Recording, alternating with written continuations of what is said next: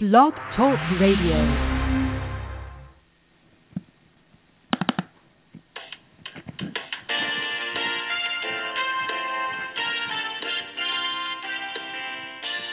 Good evening and welcome to the Coffee Clash. The Coffee Clash and Special Needs Talk Radio Network feature outstanding programming for the special needs community. Our team of hosts provide educational interviews. Our shows are not designed to provide listeners with specific or personal medical, legal, or professional service or advice. Parents of children with health issues should always consult their healthcare provider for medical advice, medications, or treatment. Any show discussing rights and law for special needs children and special education are presented as general information and not legal advice. Special Needs Coffee Clash Limited does not promote any host's or guest's individual practice, programs, treatments, or products. We thank you for joining us and are proud to provide excellence in broadcasting for the special needs community. And now, on to the interview. Hello and welcome to the Coffee Clash. This is Marianne Russo. Thank you for joining us today. We have a really different show for you, a topic that I haven't done before and I've wanted to do for a very long time. We are going to be talking about teen sexuality, ADHD, and Asperger's. My guest tonight is Dr. Wes Crenshaw. He is the author of I Always Want to Be Where I'm Not, Successful Living with ADD and ADHD, and co-author of the forthcoming book, Consent-Based Sex Education, Parenting Teens in an Internet Age. And Dr. Crenshaw says that a key point of adolescence is to organize one's sexuality. So for kids with ADD or ADHD and those that are higher functioning autism spectrum, that can present a lot of really unique challenges. And parents, if you have a teen, you know that dealing with sexuality in a typical neurotypical teen is very difficult. And you may find yourself totally unprepared for dealing with sexuality in a teen with ADD or Asperger's. And that can include a lot of different impulsive sexual acting out and asexuality, especially in Asperger's, to fluidity in gender and sexual identity. So we're going to talk about all of that and a lot more. Dr. Wes Crenshaw is a board certified in couples and family psychology by the American Board of Professional Psychology, and he is also the co-author of the forthcoming book, Consent-Based Sex Education, Parenting Teens in an Internet Age, which is just fantastic, and you'll be able to go to his website or our website and get all the information you need. So right now, please welcome Dr. Wes Crenshaw. How are you? I am doing great, Marianne. Good to be here. We've been trying to schedule this interview for so long. I'm so glad that we finally got it together because we have a lot to cover. There's a lot to talk about. This is a very broad topic, and there's a lot about ADHD and autism spectrum disorders that impacts teens' sexuality. So why don't we start off by just briefly telling us how you got interested in this area? Well, it was not an area that I was expecting to get into, and several factors conspired to get me started on it. I've always worked with teenagers and young adults, and it took me about 10 minutes in practice to realize if you're going to work with teenagers and young adults, you have to be able to work with sexuality. So 22 years and 24,000 hours of client contact later, I think I have seen and talked about and experienced just about everything there is. Then I also have a child who's just turning 18 this month, or next month, in fact, who does have Asperger's and ADHD, and my younger son is an ADDer himself. And so this all kind of came looking for me, and I've spent several years getting caught up, let's say. Right, and I think that for parents that have kids with ADHD, you're dealing with so many other issues. Sometimes it's, comprehension, learning issues, social issues. That as they get older, the sexuality really isn't something that you're prepared for. And I think for parents of children that have Asperger's, it's especially different because I think oftentimes parents are naive to think that this isn't something that they're interested in or they don't understand the disinterest, which we're going to talk about later.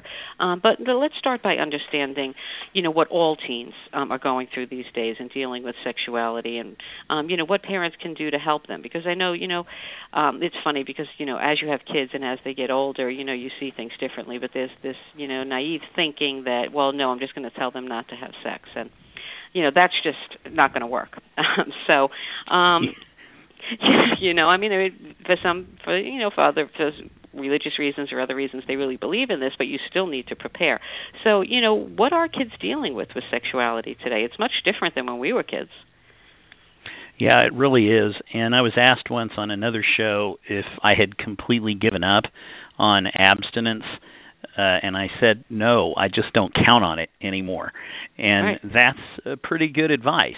The world of sexuality for teenagers at this point is not like it was even 3 or 4 years ago, and certainly not like it was 10 years ago. There are just multiple trends that have changed where kids are in the relationship they have to each other and to their own sexuality. And it'd probably take us a show just to get through those. But at the top of the list is the change in how what we would call dating is no longer the norm. What we have is the famous hookup and hangout culture, where sexuality is expressed on average in a much more casual fashion. And a lot of the research really underestimates and doesn't capture how critical this is in kids' lives. I often say that in high schools today, there's a group of kids who are having sex, and there's a group of kids who would like to be having sex. And the research does not capture that. It just assumes there is this group over here that are choosing to remain abstinent. And there's a small group that is doing that. But by and large, there are kids who are waiting to get into what I refer to as the attractive partners pool, the ones who are in the dating pool. And so once they're in the dating pool, if you've got kids that are already actively dating, you need to be assuming that there will be expressions of sexuality not far behind. We also have a real significant trend in the last just 3 years toward gender and sexual identity being much more diversities being much more accepted. Today, it is much more, in most major cities and in many smaller towns, it's much worse to be the person who criticizes people for their gender or sexual identity than it is to be the person who expresses a non-heteronormative identity. And so that has changed. We see the under 30 crowd being much more accepting of gay marriage, for example, but one example. And that's much more present now in high schools and middle schools, and a much greater willingness for people to be what's called pansexual, which means to not identify as either gay or straight, but instead to identify with a given person and kind of work your sexuality around that. So that's just a handful of the trends that we're seeing. All right, I'm here in New York, and both in the high school and in a private school that my kids have gone to, it was just very accepted. There were very openly gay teachers, openly gay students, and, I think it lent to, a much more accepting environment. It made it a lot easier on a lot of these kids. And today we're talking about consensual sexual behavior. So your new book is going to be about consent and how it needs to play a more central role in how we educate our kids. So, we need to educate ourselves first. So, it's a lot more than just no means no. It's a lot more complex. So how would you discuss that issue? Yeah, I've come to a realization here in the last year and a half, that the idea of consent is a much more complex and rich idea than we realized. We've moved kind of from no means no to only yes means yes, or what's also referred to as enthusiastic consent between partners. You have to really be sure you have an affirmative yes. And that's great, but it's even more than that. And what we've coined around here in developing this book and this project is the idea that there is an emotional consent, that we really need to be teaching kids how to say yes to sex. And I thought about subtitling the book, Teaching Kids to Say Yes to Sex, but I was pretty sure that wouldn't sell. But the idea behind that is that if you don't teach kids how, when, why they might choose to have sex, then they can't really have an authentic choice to say no. And that's the root of consent. The other problem we have, that for ever in our society and many others, we have exerted a great deal of influence, or some might say control, over young people's sexuality. Now, at some point in their lives, of course that makes sense, just like you don't have your child at 5 years of age cross the street by themselves or go to the mall. We wouldn't say, well, children can choose sexuality at any age or choose to have sex at any age. But as kids move through adolescence, that becomes less our purview and more theirs. And we have to really watch out to not make control-based messages, because what we're doing is conveying to our kids that they should be other-focused in their sexuality. That they should be listening to someone else about who or what they are sexually, and you can see where that ends up in a negative way as they go out into the dating pool, out into the partner world, and expect someone else to define who they are. And no one as a parent really wants to have their child's sexuality or sexual expression controlled or defined by anyone else. So we're really trying to help parents think that decision through and help get into a dialogue and a conversation with kids about sexuality instead of a lecture. So why don't you give us some examples of control-based messages? Well, the best one I've ever seen, I think I can sum it up. There's a T-shirt. If you Google feminist rules for dating my daughter, there are these two T-shirts. This one T-shirt that tends to be guys wear is all these things about, basically killing the boy that's sexually attracted to the daughter. Then there's this other T-shirt, and it says, 4 rules for dating my daughter. I don't make the rules. You don't make the rules. She makes the rules. I think I'm missing one in there somewhere. But the idea is we need to be teaching kids how to make those choices. And when we tell them you can't date, you can't be with an opposite sex or a desired sex partner till you're 16, or you can't have sex until you're married or you're out of the home or something, we're really teaching them how to be other-focused. We're saying we're in control of your sexuality. And not only is that impractical and statistically false, it's also not a good message to convey to kids. Well, but you want your child to be able to come to you. You want them to know that they can talk to you about anything and that you're approachable. And even as a matter of using an age, like you said, like some parents may say, oh, well, when you're 16, you can date. I've got 4 daughters, and I can tell you that it's more based on who you're going to date and the maturity. Especially we're going to go into ADHD now, and one issue with ADHD is maturity. So that you could have an ADHD son or daughter who's 18, but they may be really 15 as far as being ready or mature enough to have a sexual relationship. So what challenges do ADHD teens face in dealing with their sexuality? Yeah, you make such a good point, both about maturity in general and the way that it is affected by ADD and ADHD. We know from the literature that you have about a 2 to 3 year developmental lag.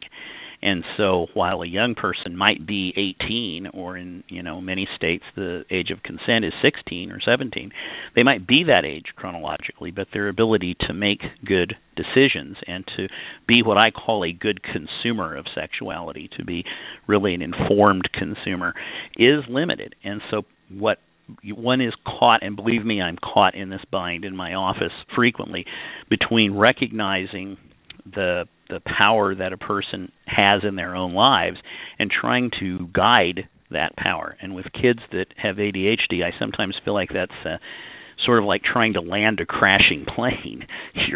You know that you have to get it in safely and you have to hold on to the controls, but you aren't really fully in charge of this.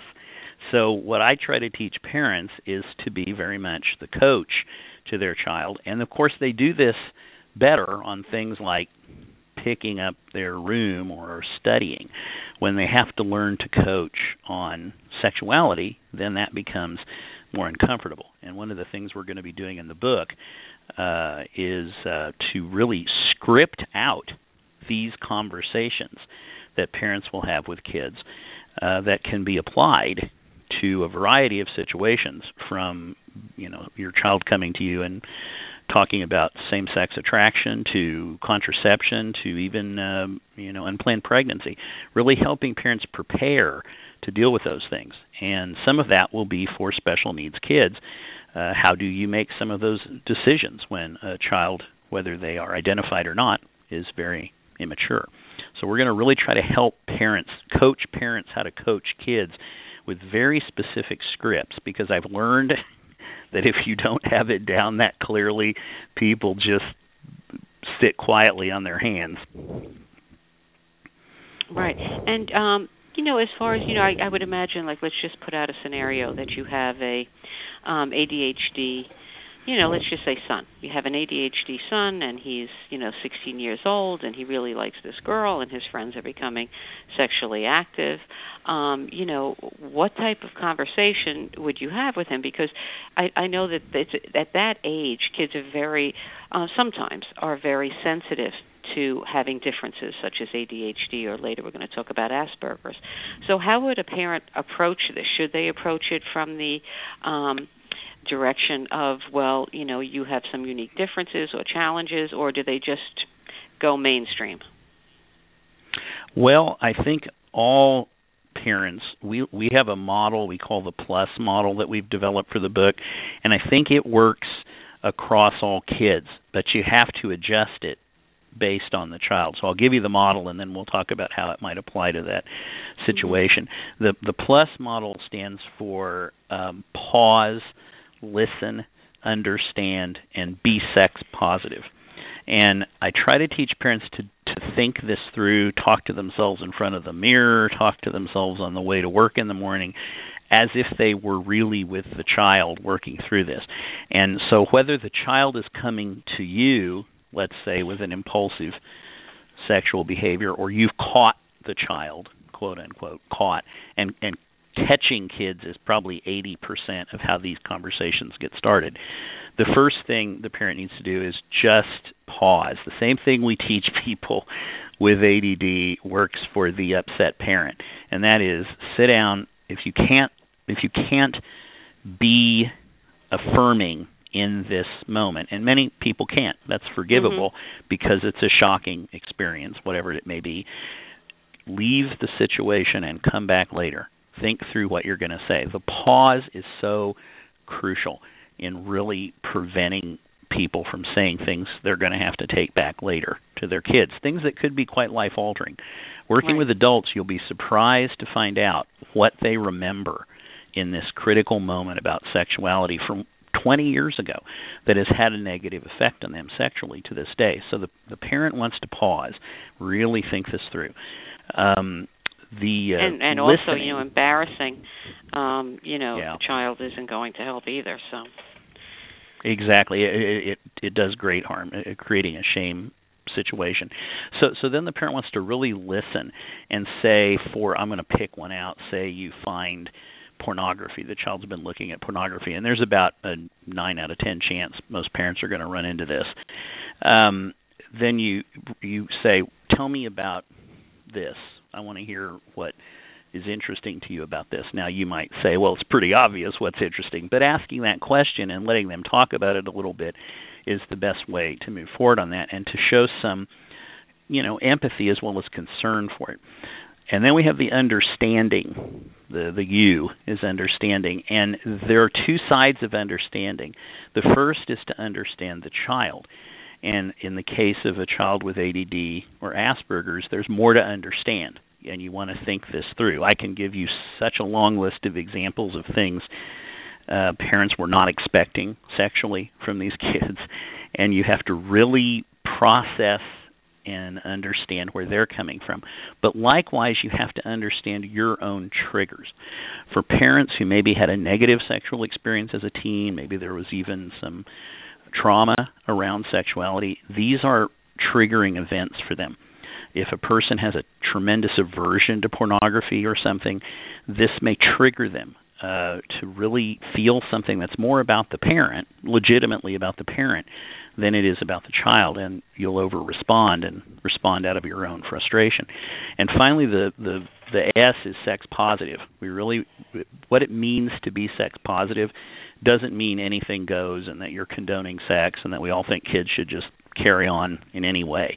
It means that you are teaching kids to do what they mean to do, to be intentional in their sexual expression. You probably wouldn't be surprised to know how many kids today are not acting intentionally with their sexuality. This is the idea of emotional consent, that you're doing what you mean to do. And the parent wants to really affirm whether they agree or not with the child's sexual conduct. They need to affirm the part about choosing and doing this intentionally. Well, you can imagine, of course, with kids with ADD or ADHD, that's the hardest part of the whole process, because they're not known to be the best think before you act kind of people. Right. And so the parent will have to really work extra hard in those scenarios to help them think through, is this really what I'm choosing to do? And the more the parent does that in this calm plus manner, the more the child is actually going to take the parent seriously and take some influence from them. Right. And, any parent that has, special needs child, ADHD, Asperger's, whatever it may be, knows that you live your life being proactive. And I know that I've discussed this topic with a lot of parents, and a lot of parents just see things very differently than I see it, and just, I think they have their parents in the back of their heads, and they feel that discussing birth control is encouraging sexual behavior or condoning sexual behavior. But, I would imagine that having impulsivity, a lot of these teens can't even remember to bring their homework home, that discussing birth control is an important topic. So, how do you feel about that?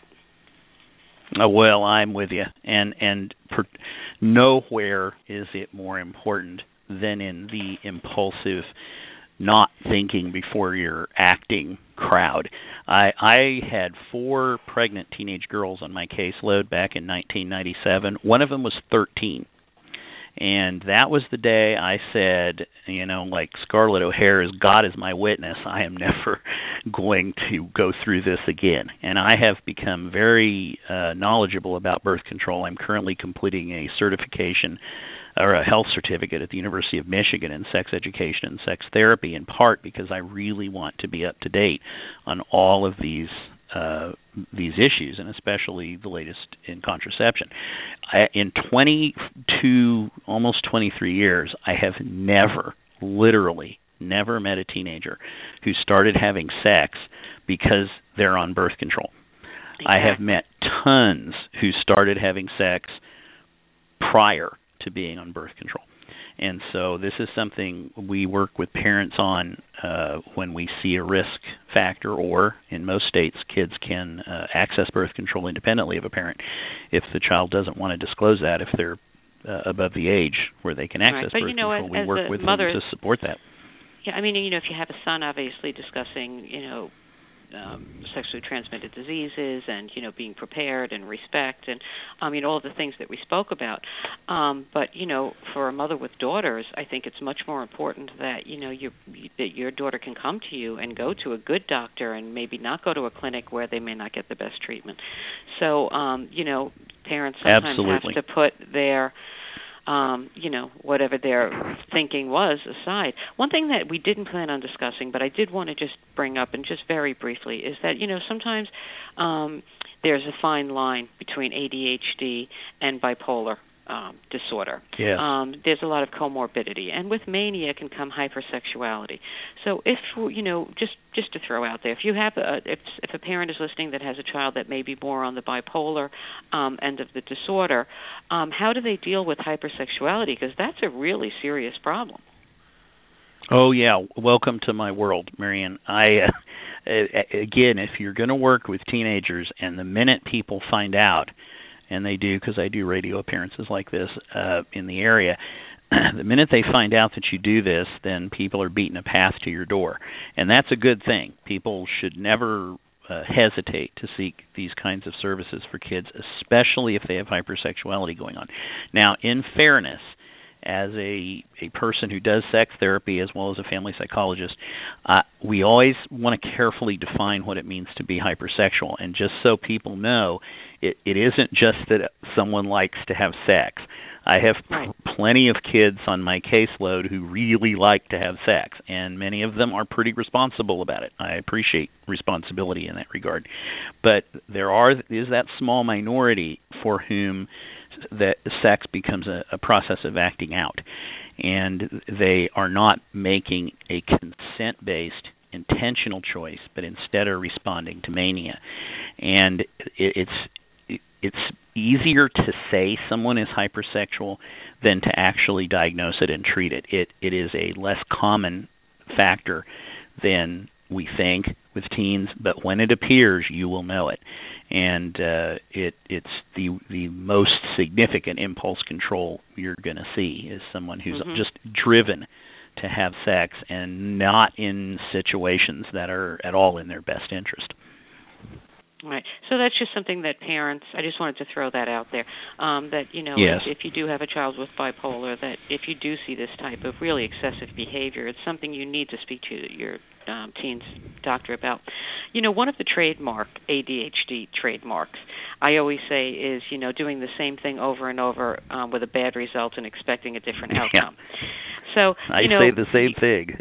Right. And you write and you talk a lot about monogamy. And relationships.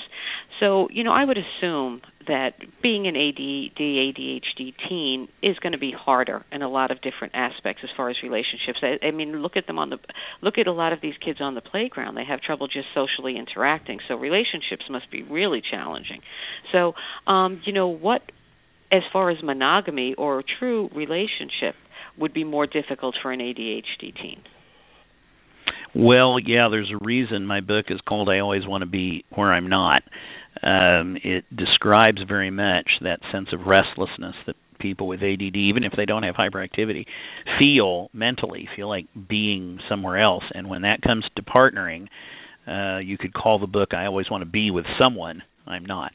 And these kids and adults too, it's just an extension of it, really struggle with boredom and with the inability to do what we call mind mapping, which is to understand other people's behavior and what it signifies and to plan yourself in response to that. And they struggle with what I call in my book psychological integrity. And that's different than moral integrity. What it means is to be consistent over time.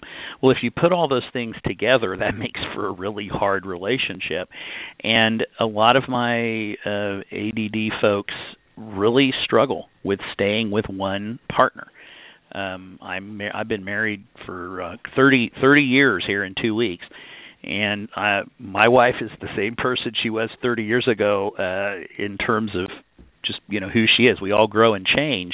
But it's the same person day in and day out. And we know that boredom is very difficult for adults with ADD. You can imagine how difficult it is for teens. And this can make them very frustrating in the dating pool.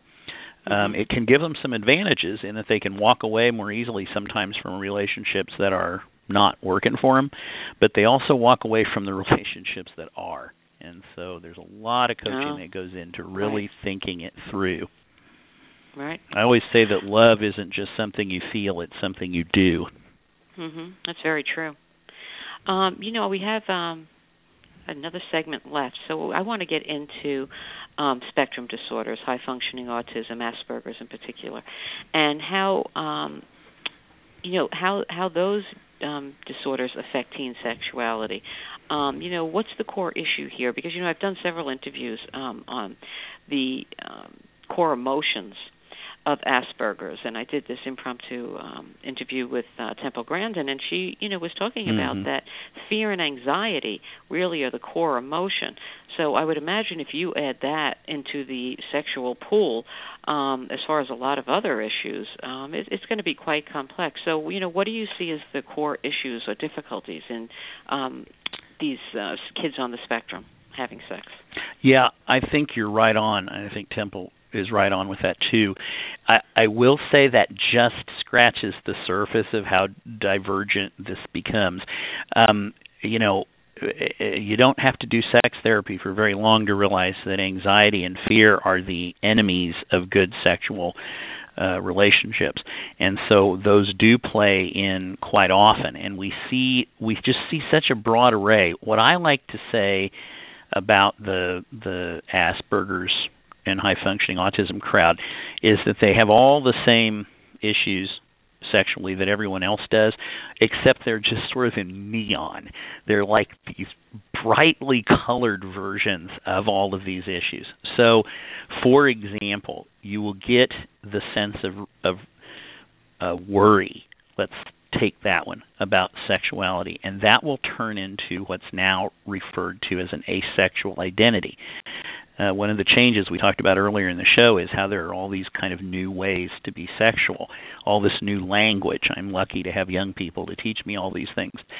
Asexuality is becoming more and more popular. Now, before parents start standing up and giving this idea, a standing ovation, thank goodness we can make our teens asexual, that isn't necessarily a good thing. It keeps people from really connecting over the long haul emotionally with others. And that's part of what we have with Asperger's, is the difficulty of connecting emotionally. So there are a whole bunch of ways that can play out, but that's just one of them. Another one that's probably, and I know it is considerably more disturbing for parents, is that there is a whole array of, I don't even have a good umbrella term for it because it's so diverse, but a whole array of role-playing scenarios that are sexual in nature. And a very well-known online comic book is called Homestuck, Homestruck. I think I just said struck. It's stuck.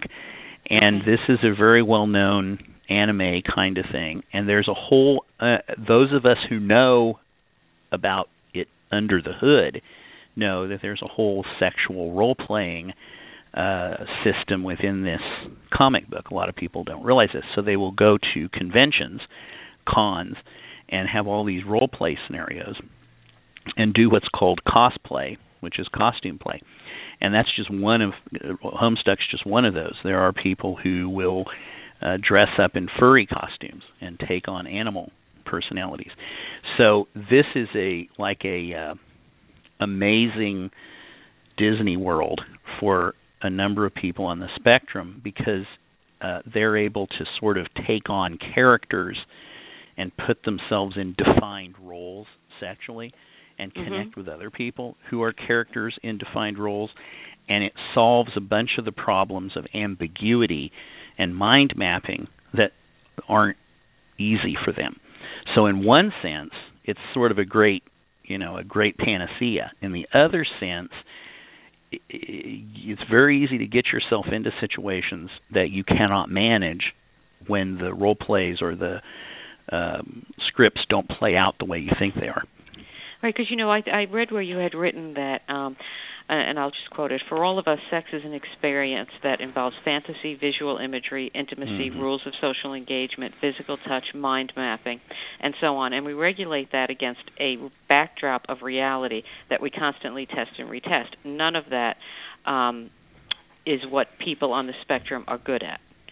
So, wow, I sound so smart when you read it. I'll tell you, it doesn't sound good when I read it. No, but when I had read that, I said, we can't generalize. I mean, obviously, this is not everybody, but a lot of these things that you talked about, are true. So, how does the fantasy, the mind mapping, the social engagement, how does that affect Asperger's dating, never mind sex? And then I want to go back to the asexuality, because I think that's I really want to talk about that a little bit more. It's very confusing to parents. So, how would that play out for somebody with Asperger's?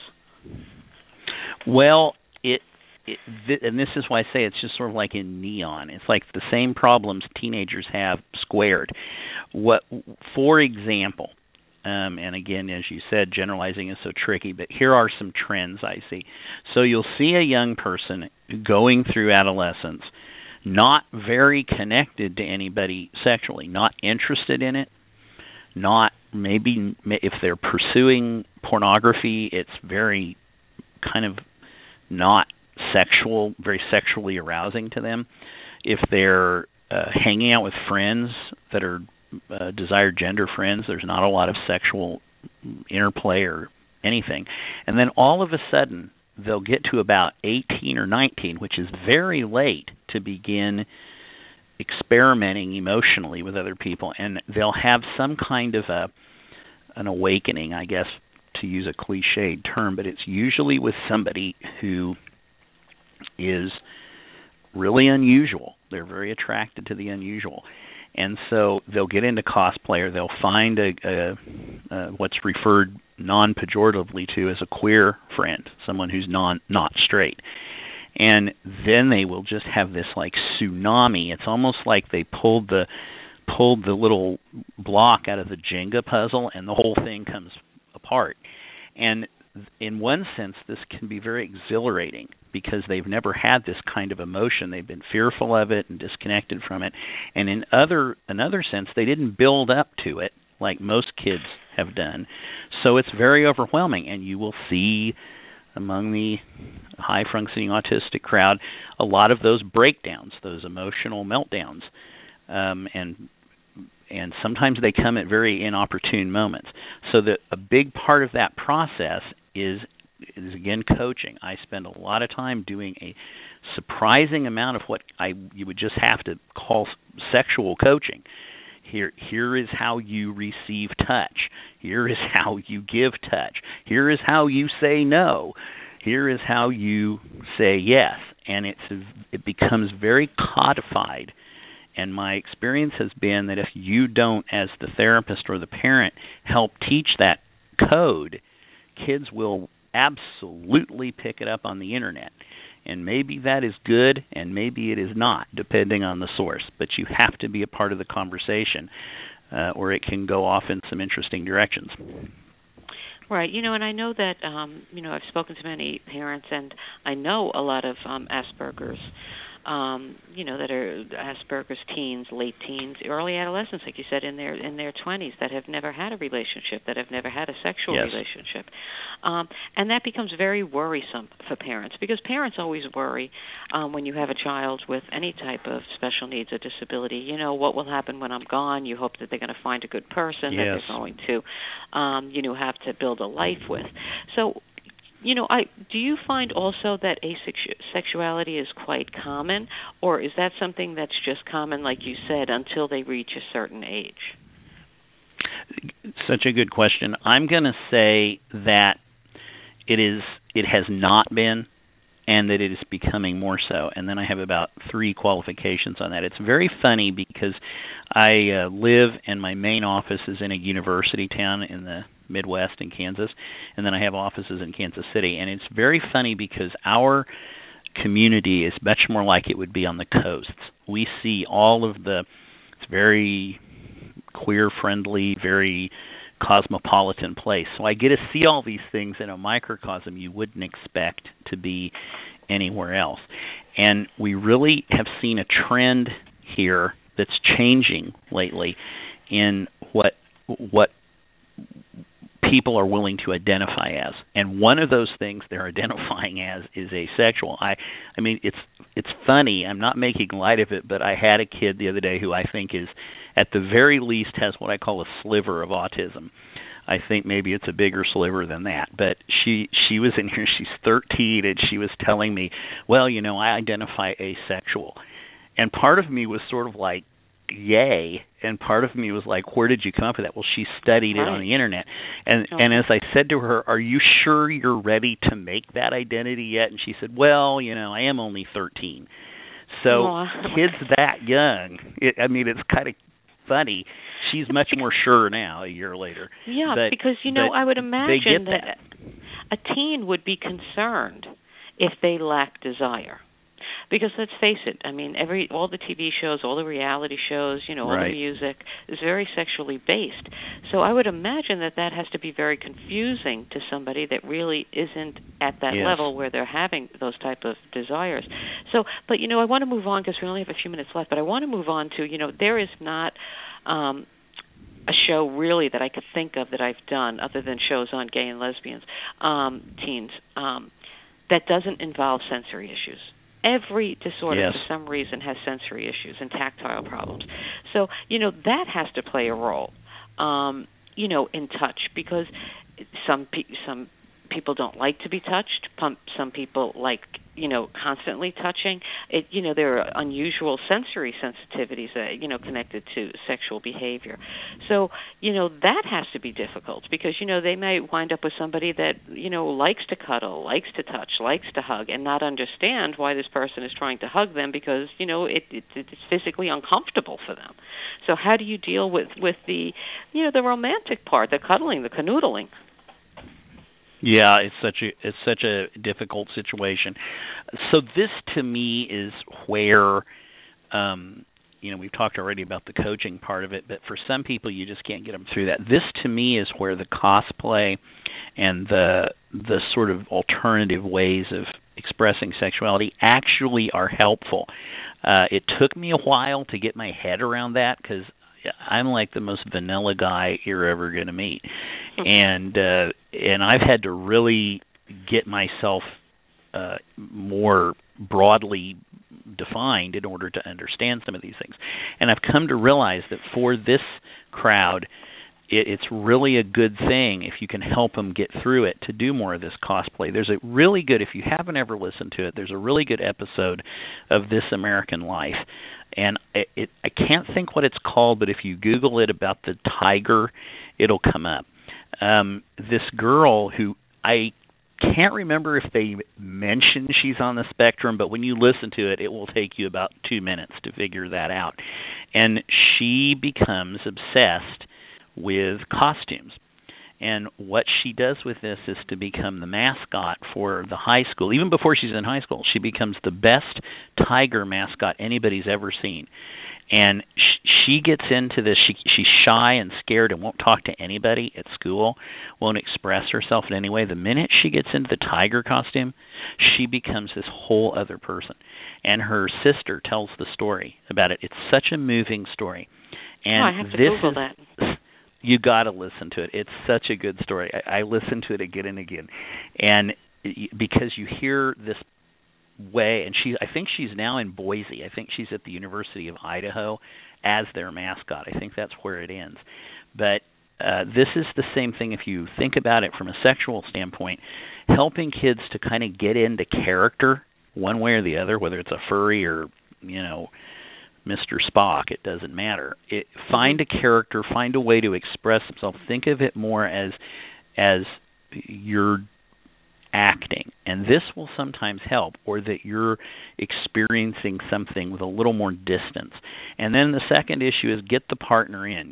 Even if you have teenagers, parents want to make friends with the partners. That's true for every teenager. It's especially true if your child's on the spectrum. And I routinely, I had one of my cosplaying Asperger's people is in a roommate situation in college with 5 other roommates. This just made my head hurt thinking about it because it sounds like the worst idea. Yeah, that's the worst scenario ever. Indeed. And I said, before you sign that lease, everybody needs to be in my office, and we need to have a thorough discussion of how this is all going to work. And she marched those people in here, and we had a good discussion, and we had rules we put up on the wall, and we meet periodically to be sure that they are enforced. Now, it's still a rough road, but it's that level of definition that's required in non-intimate relationships, and especially more so in intimate ones. Right, and understanding, in a situation like that where you have roommates and, your roommates may be in sexual relationships, understanding that relatedness. But I just want to make sure, I just want to clarify one thing. We spoke before about Homestuck, and you talk about cosplay. Now, I would imagine, like everything else on the Internet, that it's a double-edged sword. It could be very helpful in some ways, but in other ways I would imagine that, more so, I guess, if there's porn or sexually related, that, it's probably something that a parent should check the Internet for to see if your teen is, watching this or engaged in this, and, make sure that they understand that not all of this is based in reality. I mean, is that correct, or is it a good, safe thing? All true. No, all true. And this is a whole other worthwhile endeavor sometime. I have a whole chapter in the book we're working on, Consent-Based Sex Education, about explicit online content. And today in America, I don't think it's an exaggeration to say pornography is the number one sex educator of teens. It is free, it is there everywhere, and while I happen to support the idea of filtering your computers and iPads and phones, I agree with that idea. You absolutely cannot expect to contain that from your kids. And so parents have to become part of the conversation. And in the book, I go through in detail, more detail than I was comfortable writing, about what's problematic about pornography. We all think it's a problem, but no one really thinks about what's a problem. And what parents have to do is to get into a competitive message that says, here's what I think is good about sexual imagery. I know this sounds bizarre, but if you don't say, I believe sexual imagery should clearly have consent of both partners. I believe sexual imagery should show some caring between the partners. If you don't say that, believe you me, the 95% of explicit material that's out there that doesn't fit those kind of criteria will be available to your child to compete with your message. And that's especially true with kids on the spectrum and kids with ADD, because they may not have as good of filters as everybody else within themselves. Well, we have a few minutes left, so let's get to the book. You've put a lot of research into this book. This is really groundbreaking, because this is a topic that I can tell you all the parents talk about among themselves. But really nobody has the research or the science behind it. So where can they look for the book? I know that you're doing a Kickstarter campaign, and you can find that on your website, and we have it up on the Coffee Klatch. We just put that up. So tell us a little bit more about the book, and tell us your website. Well, my website is drwes.com, and that is dr-wes.com. If you leave out the hyphen, you will get a really good blog about a high-fiber diet, which I think is really good, but that isn't me. So it's dr-wes.com. I am co-authoring this book with a wonderful young woman of 19 who is a sophomore at Kenyon College in Gambier, Ohio, which is a big college for writing, big liberal arts college for writing. In fact, John Green, who wrote Fault in Our Stars, is a alum of Kenyon. So Katie we have a newspaper column here that we've done for 10 years now, and Katie was the co-author a couple of years ago, and she and I decided we wanted to write this book together, Consent-Based Sex Education. So you get not only my 23 years of experience, but you get Katie's years of experience as a teenager, really connected to that age group and to that community, and you get to see Katie on our video on the website as well as me. And the Kickstarter kicks off February 1st. That's how we're going to fund the rest of the development of the book. And if we make we have a $15,000 goal. If we make our stretch goal, we're actually going to make videos illustrating these scenarios that you and I have been talking about today, showing how a parent can use we think visually it's going to be really helpful to see those very interactions. Especially for the teens on the spectrum. If you could make them directed to the teens themselves, that would be fantastic. So, if people are interested in that, we'll do it. Yeah. Yeah, I mean, I would see that would be just, it's so important, because that is really, we need to help the parents, be able to have the conversation and know how to have the conversation, but the kids themselves, sometimes it's much better in a visual form. So I want to thank you for being my guest. I want everybody to visit the website. It's www.dr-wes, coffeeclatch.com, where you can learn all about Dr. Wes. You can find out about the book. You can check out the Kickstarter and hopefully help and support this endeavor. Tomorrow we have Dr. Sells is going to be doing an unbelievable two-part interview, the nuts and bolts of IEPs and 504s, with an education attorney, and it is fantastic. So if you can tune in tomorrow for that, and you can always find us at www.thecoffeeclatch.com. Dr. Crenshaw, thank you for joining me. It has been great, Marianne. Thank you very much. Have a great night, everyone.